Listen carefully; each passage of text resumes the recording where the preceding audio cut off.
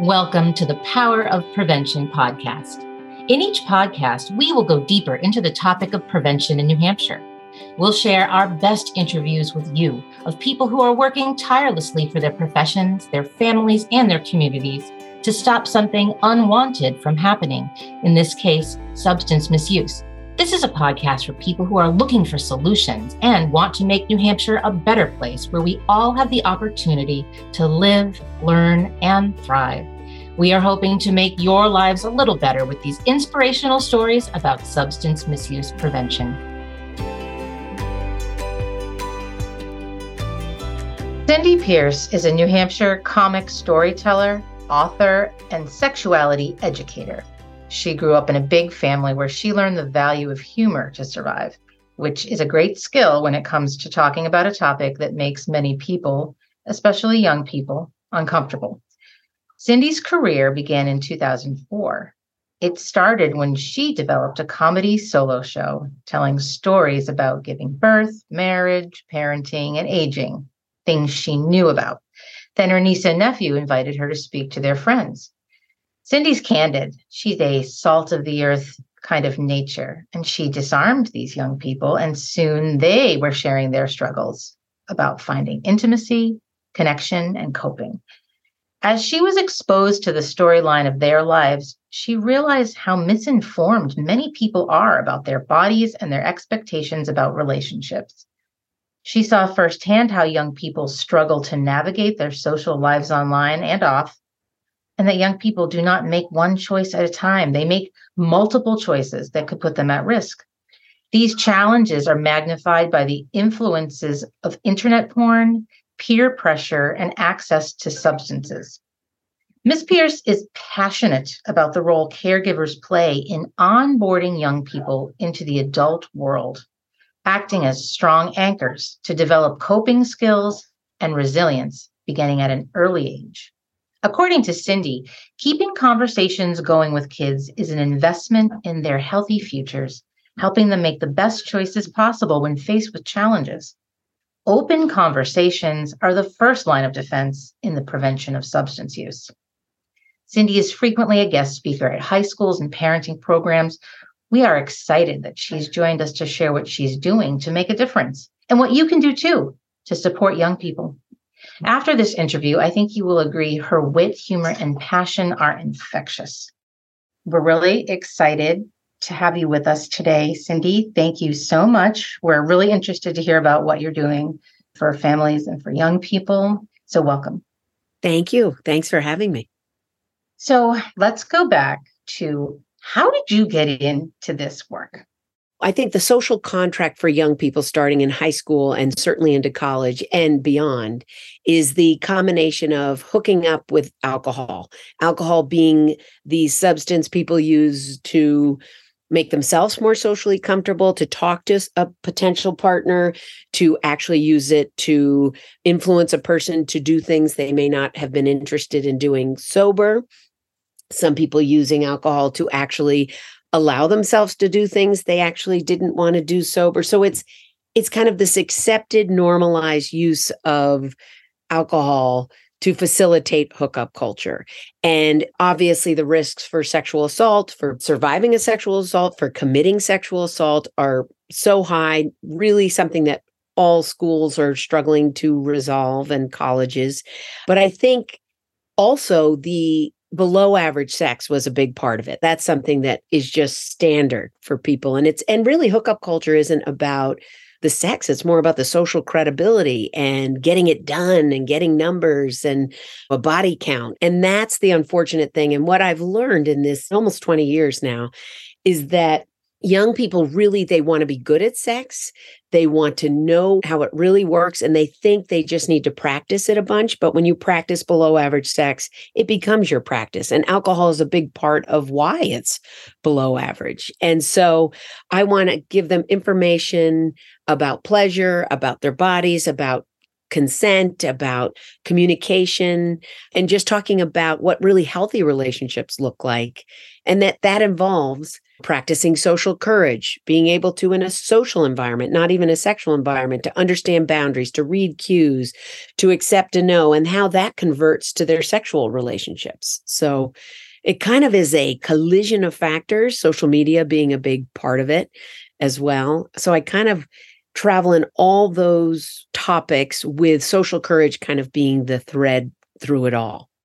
That plays in so much to what we are doing here at the partnership when we're telling caring adults that care for a young person that their words really matter and that having a conversation with young people is important, that they are listening to them. Can you talk more about that important role that adults play and the educators play too, like how that can maybe counter and overcome what they're fighting, which is social media, right?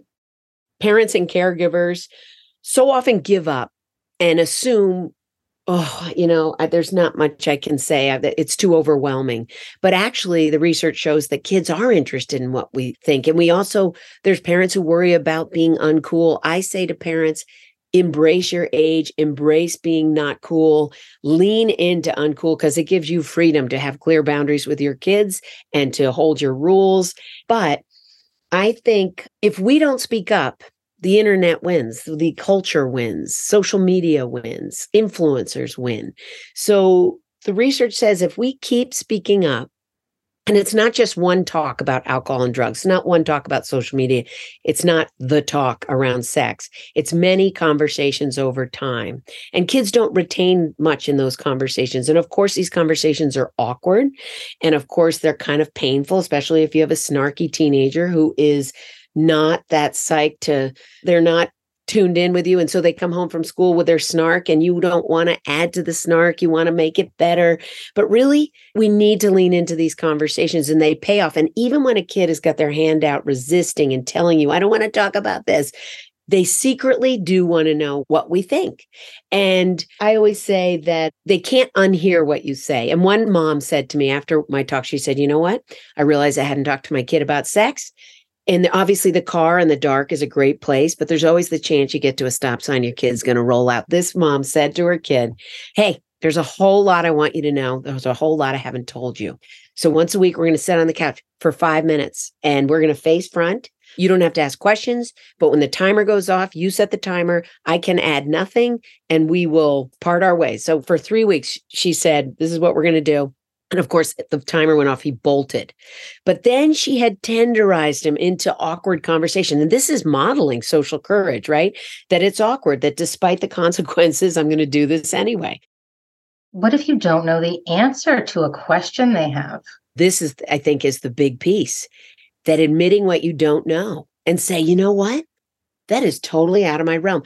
Our kids see us not knowing all the time. And that is such a gift to see us as fallible adults that don't have all the answers. And I think the problem for young people right now is they like to pretend that they know all these things. And people will be talking with things at school and they just nod their head. They tell me this. And then they go home and Google it. And when you Google something, you really can get off track quickly. There are great resources, but very quickly, porn has got so many searches dialed in, and that is the biggest sexuality miseducator out there. But internet porn is really getting people off track. And so that's where it ends up. So another thing to say to kids is, wait a second, you're a teenager, you own a phone that is under my account. You have the privilege of having a phone in that privacy. You might even have the privilege of going to friends' houses with me driving you, or you have the privilege of driving. There are a whole lot of privileges. My friend Vicki Hofel, Parenting on Track, taught us this. You can say to your kid, oh, along with privileges come responsibilities. And some of those responsibilities are having difficult conversations that are awkward. And this is so freeing because at times I've had to say to our kids, like, look, you want to be treated like you're 20, but you're acting like you're 11, stomping your foot and I don't want to get you. And this is, and it's like, look, the answer is yes, you can use the car as soon as we watch this TED Talk together, as soon as we have this conversation. And when you hold that line, they get used to it. But so many parents, I think, pull back and panic and back up because they don't want to make it difficult for their kids, or their kid has anxiety and they don't want to add to it. But really, it's grounding and comfortable to have clear boundaries and a fence that doesn't move all the time. Through her speaking engagements, Cindy's talked to a lot of young people and caregivers about the anxiety they feel to fit in, feel worthy, and matter to someone. Here she shares some of the insights she's gained about the important roles adults, educators, and parents play in helping young people make sense of the strong influences of social media and internet porn and the hookup culture. We do know that kids who have more face-to-face time are less anxious, less stressed, and less depressed. I mean, that's been for years that research has been out there. It's counterintuitive to so many people that actually having conversations early and often about sexuality, that because of the internet, we need to be speaking to our kids between the ages of 5 and 7 before they're exposed to get them the idea of healthy sexuality.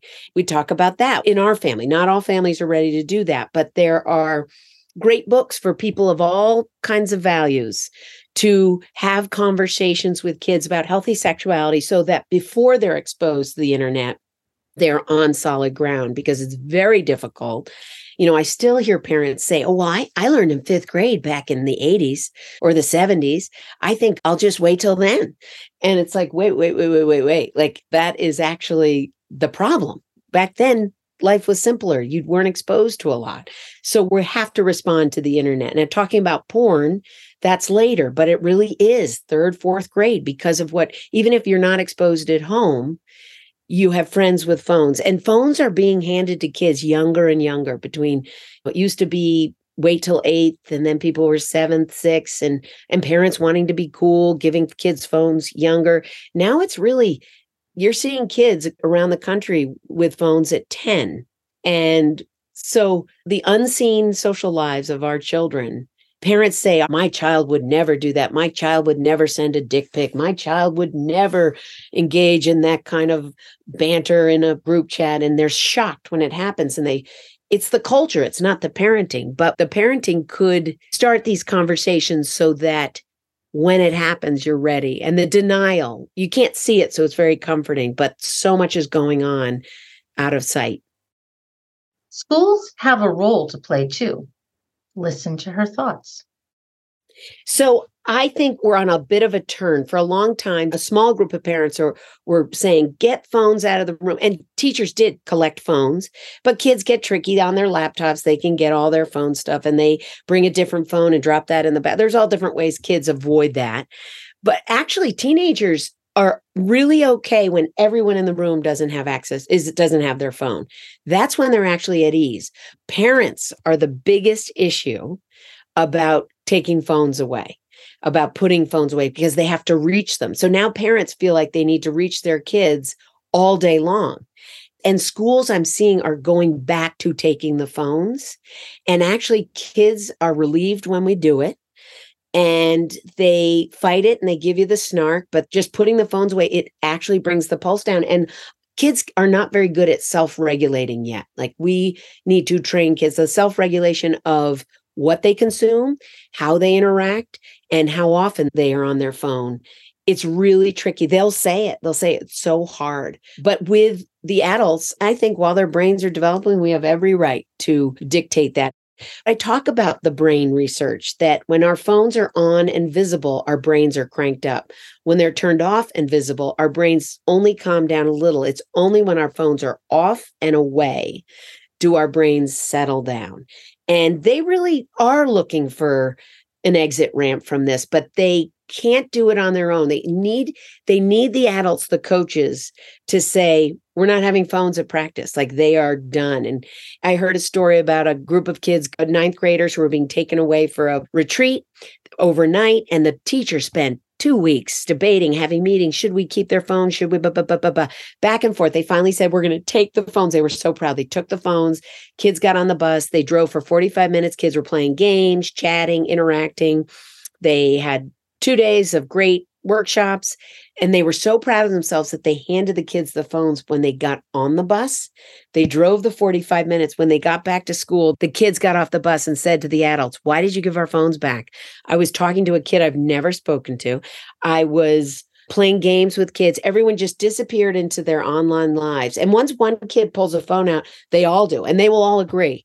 You feel left out. And it's just like, So I talk about, one of my expert mentors talks about JOMO, the joy of missing out, and how that we need to practice that. But the adults also need to model that we're okay missing out and that things are going on without us.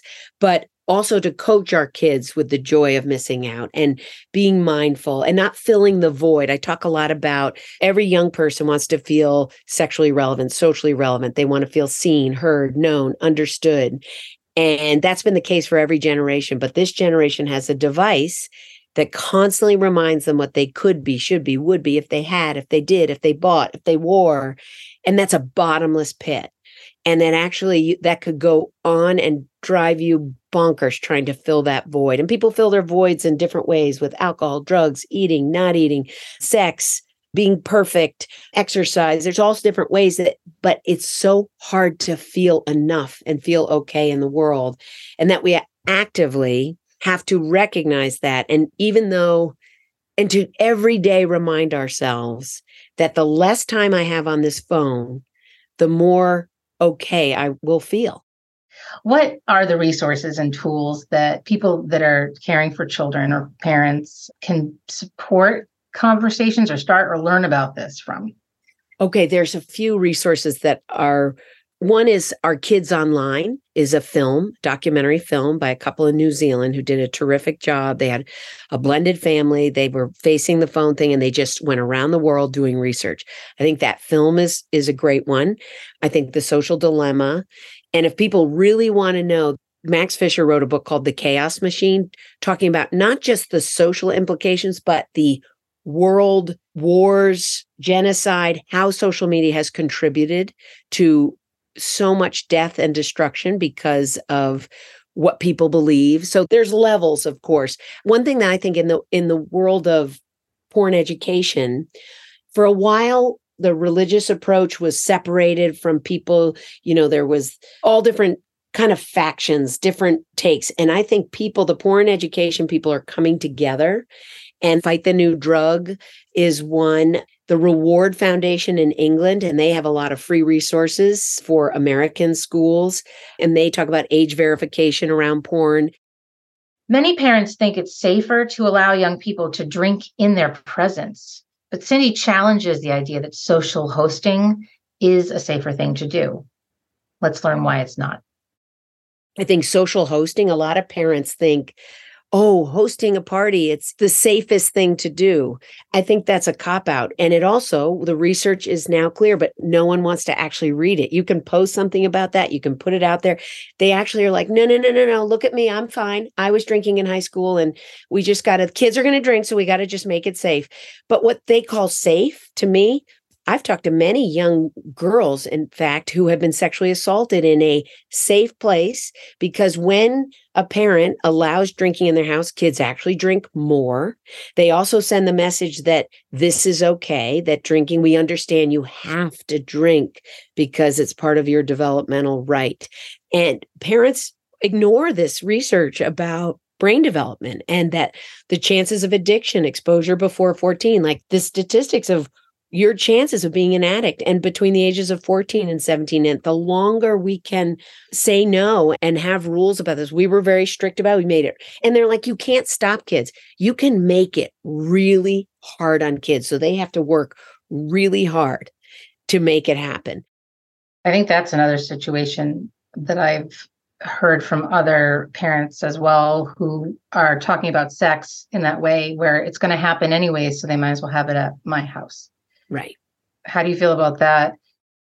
The kids who get comprehensive sexuality education early and often actually make healthier choices. They start later. They make more conscious choices. And that's what we're aiming for. We are hoping our kids will take their time and choose their partners carefully. And the answer to that is to educate them, to give them accurate information. And there's so many great resources. Knowing what I know about hookup culture, I would prefer that my kid was in a committed relationship, that communication, shared respect, really communicating. I'm not going to set up camp for them to have an easy time, but I would prefer my child in a committed relationship. It sounds counterintuitive. If we talk to kids about porn, they're going to watch more of it. If we talk to kids about sex, they're going to want to have it.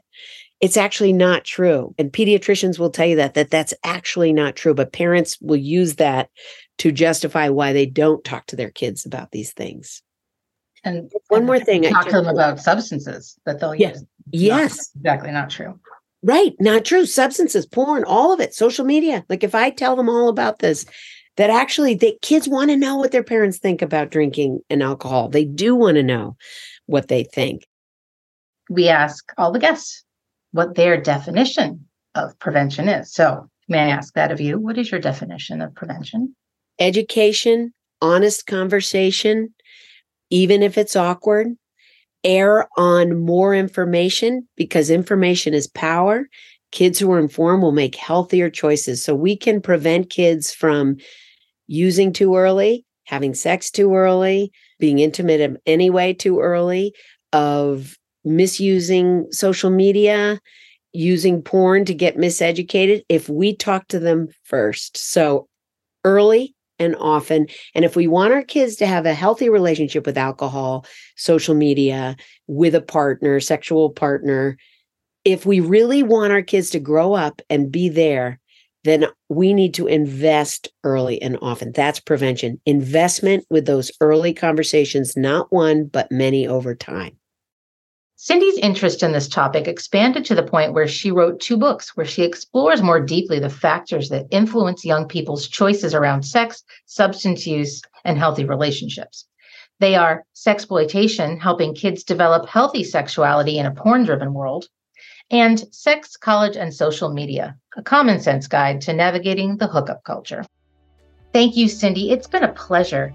And also, we want to thank you, our listeners, for spending part of your day with us. If you're interested in learning more about what you can do to prevent substance misuse and reduce stigma, head on over to drugfreenh.org to explore our resources. While you're there, sign up for our notifications so you don't miss our latest interviews, training opportunities, or other resources. Thank you.